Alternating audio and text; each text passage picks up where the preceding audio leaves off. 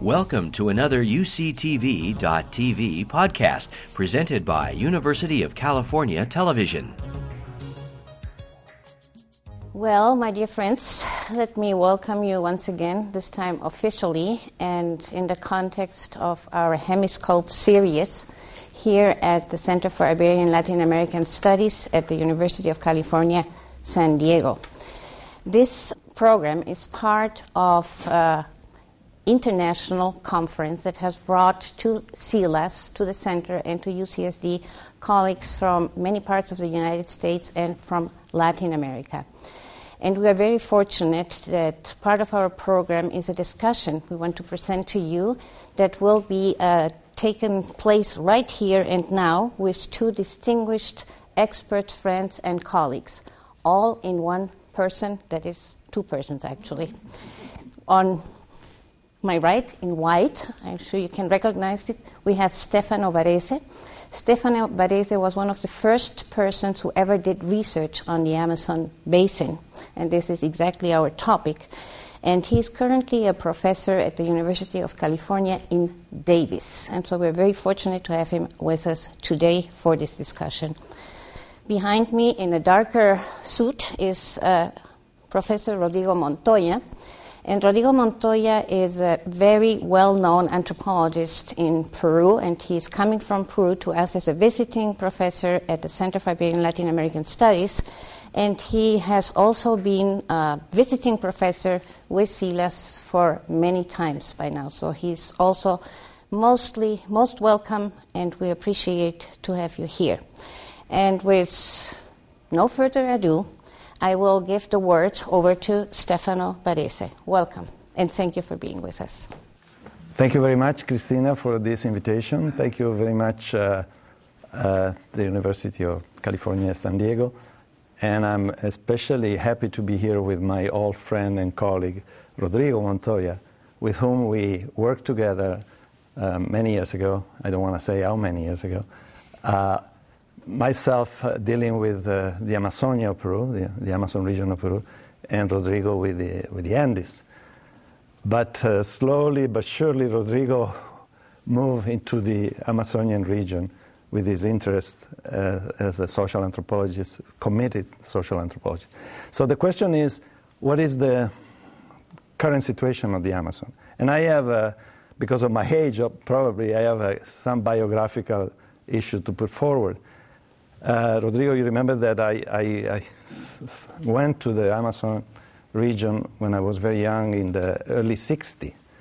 And I learned very soon that it was impossible to do non-committed, not engaged anthropology, and not engaged history, because I was coming from an ethno-historical position, and I wanted to understand what was that helped the Ashaninka, the Kampa, called at that time the Kampa, to resist so much invasion, occupation of their lands, and deterioration of the culture and so on.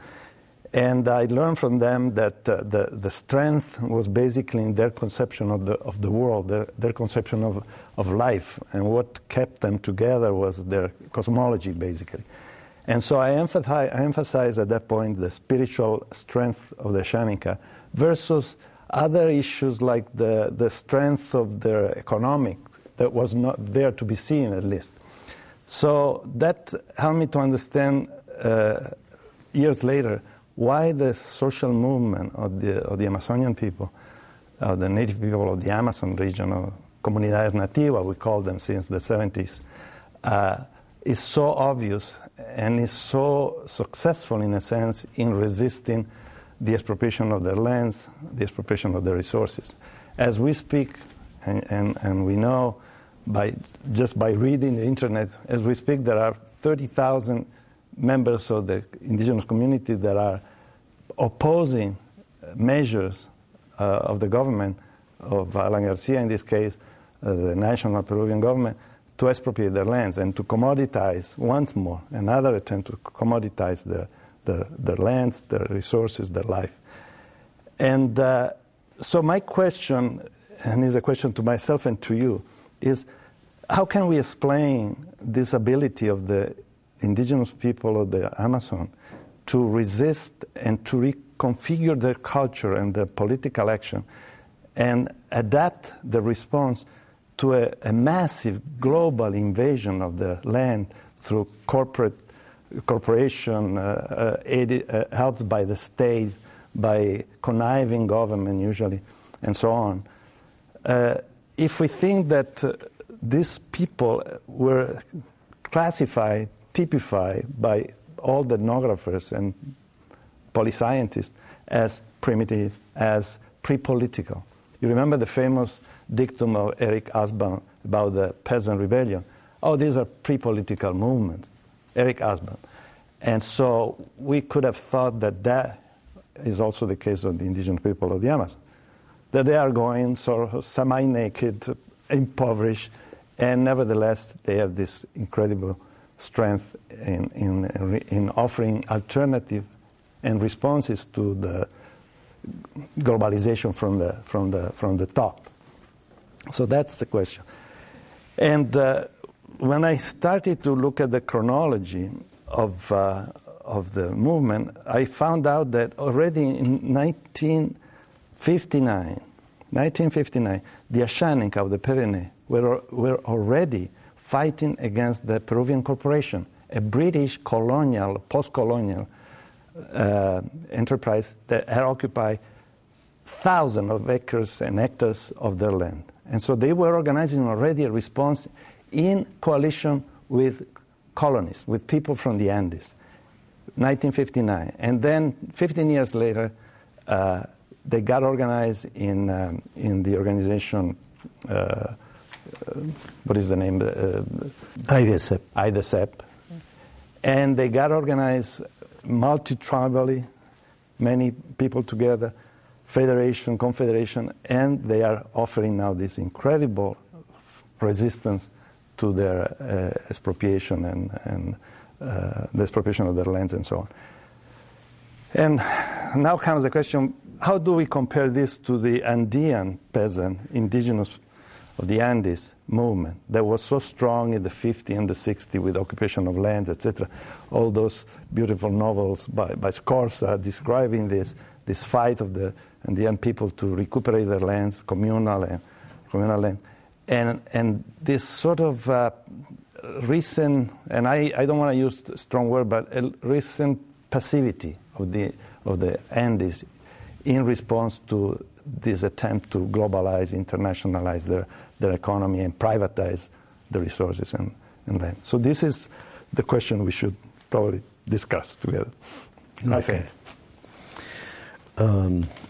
Thank you, Cristina. Thank you to Silas for this invitation. And I am very happy too, because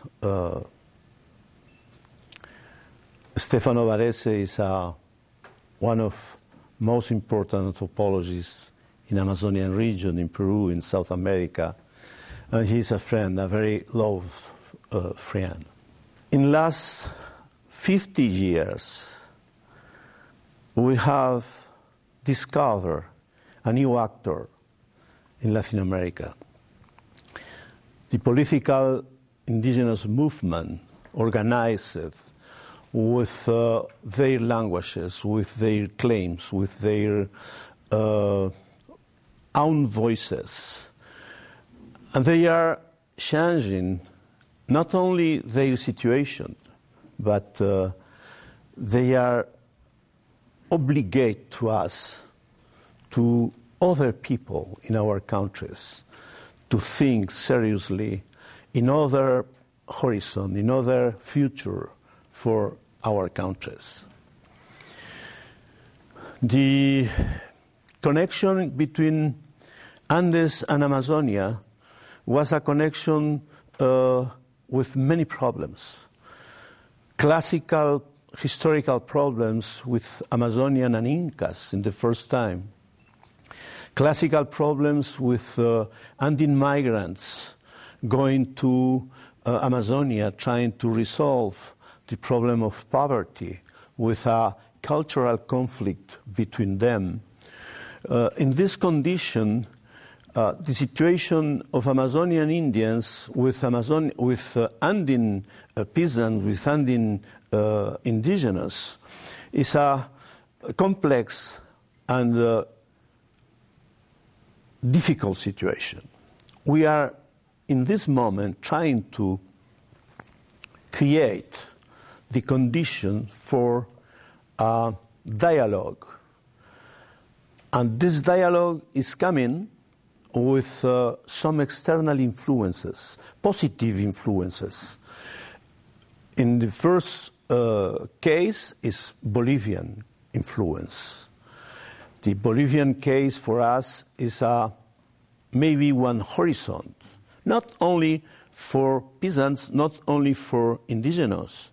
Bolivia has produced one revolution, very important revolution in 1952, before some of more important change in our continent.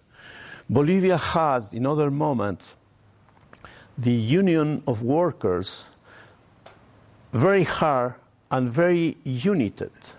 And for them, the union of workers was the condition for political work. And this is an example for Latin America, where the classical inheritance of Marxists, of classical left, is the division, all-time the division. In the case of Bolivia, they have learned to us to be united all time with union of workers. But today we are discovering new voices, new claims. The first is the notion of territory, defense of culture, defense of languages, defense of identities, defense of biodiversity. And in the last 5 years, we are discovering one new claim, who is the spirituality, new spirituality.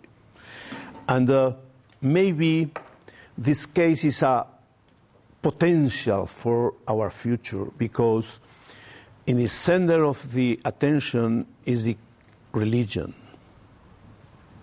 For indigenous people, spirituality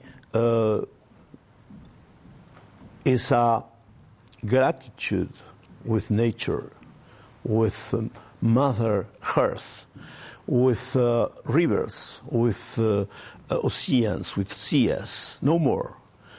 Only gratitude, only solidarity, only respect, only reciprocity with nature.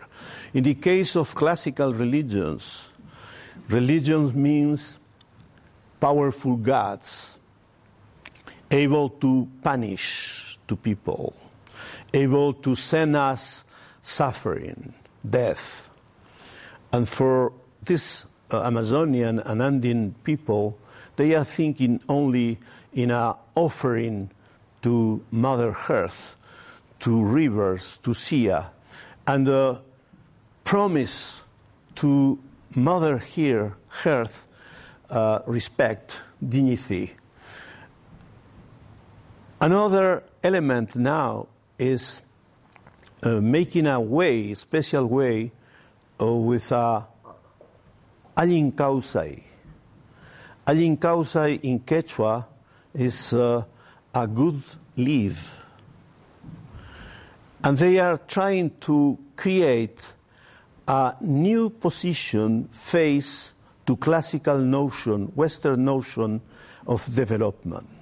Development means accumulation, means richesse, means individualism.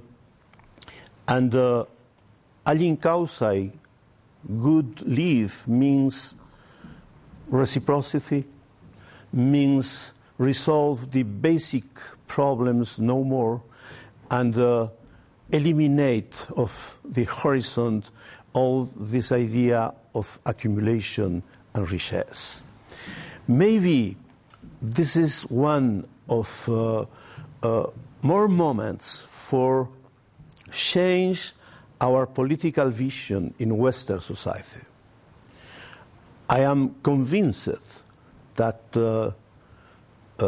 political parties on the left, on the right, must learn this lesson coming from the indigenous political movement.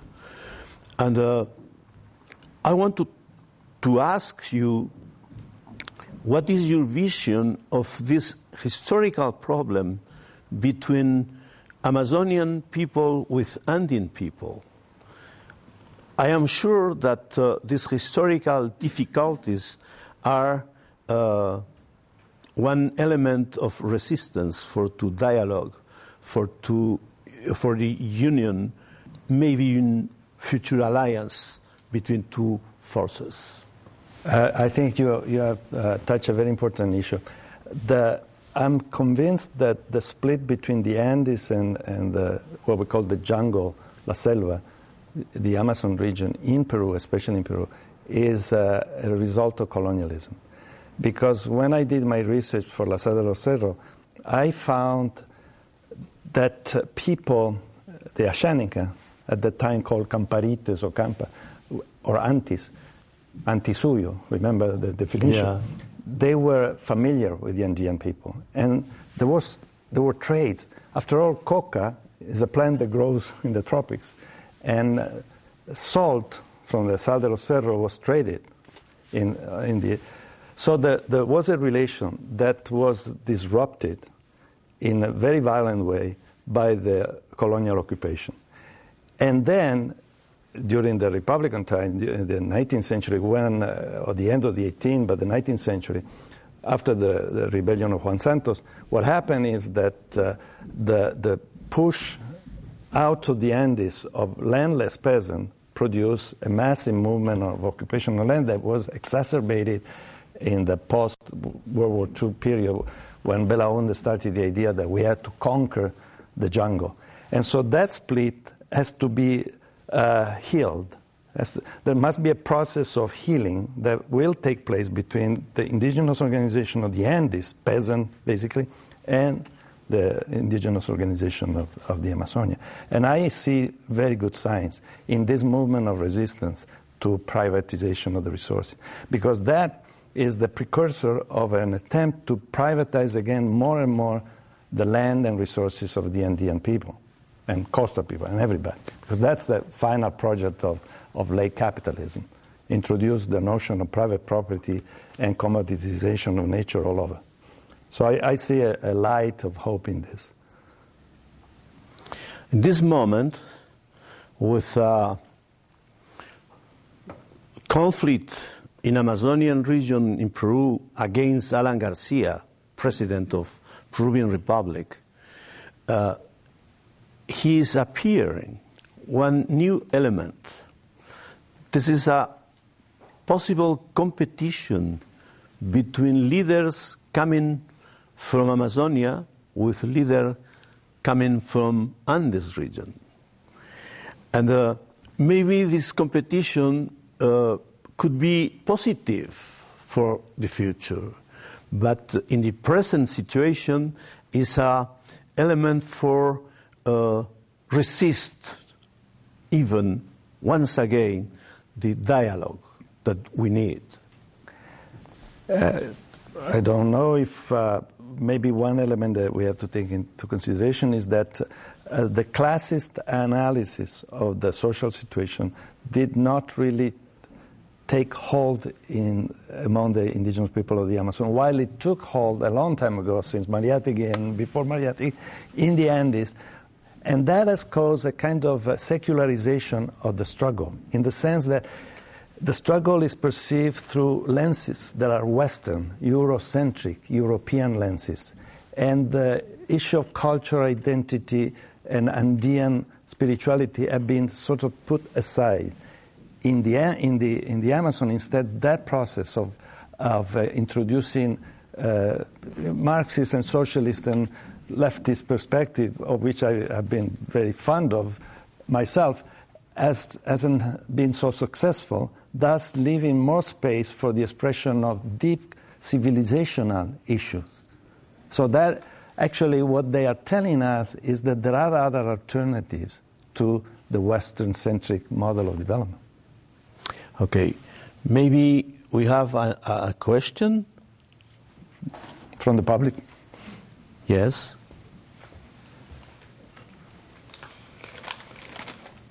So the question is, and I don't think we get a reward for answering it correctly. What is the future of the Amazon or Amazonia or the Amazon basin? And I think that we have to specify that what is the future in political term, social term, environmental term, economic term. Maybe to this question I should clarify. We should clarify that in Peru we say Amazonia, and by that we mean 60% of the national territory, which lies on the eastern side of the Andes. But Amazon is huge, and there are many countries in the Amazon.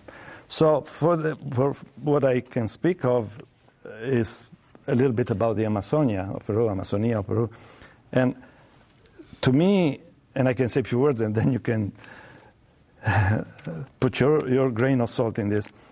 I think that it's the time to create a larger alliance of forces for the Amazonian people and in general for the people that disenfranchised people of the world, but in this case of Peru and Latin America. The alliance is based on environmental issue, on cultural/civilization issue, because it's a matter of civilization. We have seen in this recent crisis of late capitalism or wild capitalism, whatever we want to call it, we have seen a deep crisis of Western-centric way of dealing with nature, with life, with humans, and with the universe in general.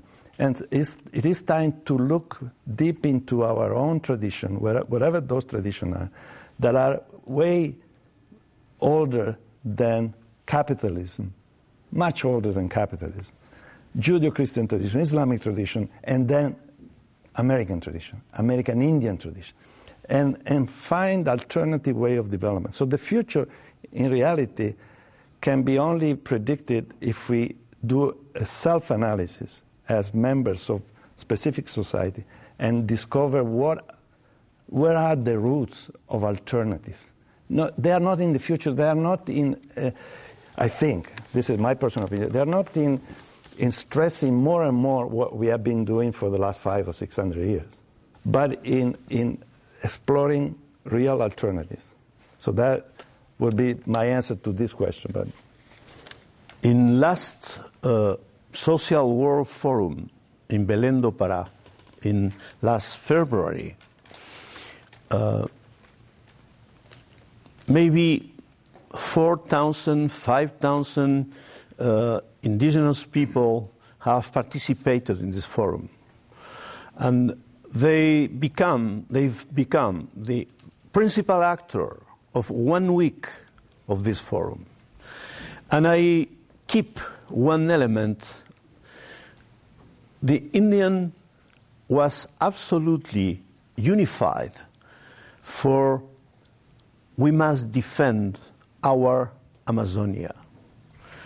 We must defend our Mother Earth because the capitalist system is destroying, is trying to finish with resources, finish with oil, with gas, with food, with fish in rivers, and they have clear conscience of the danger for them. In the same time, they say, defending our Amazonia, we are defending human beings in our planet. It's not only one strife only for us. It's for, in Quechua sense of us, for all us in the world. And maybe, in my opinion, we are faced a terrible danger because with this desire of multinationals enterprises for take oil, gas, wood, and all the resources, they will leave Indian society with nothing. And our countries reduce it to a most important poverty.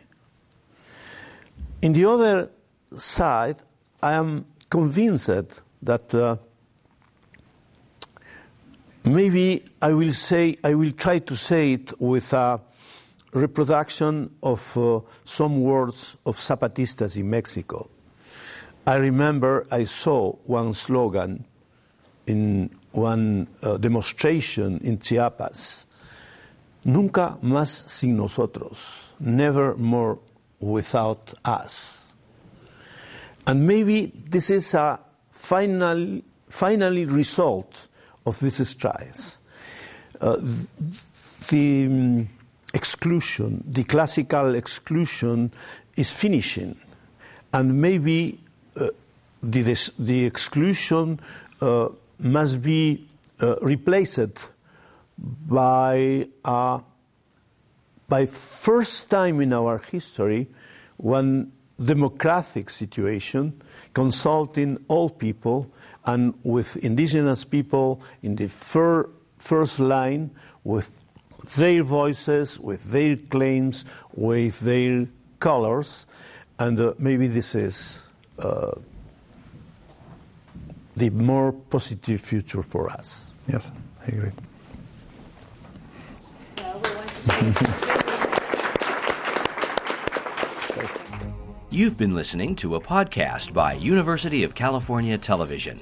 For more information about this program or UCTV, visit us online at uctv.tv.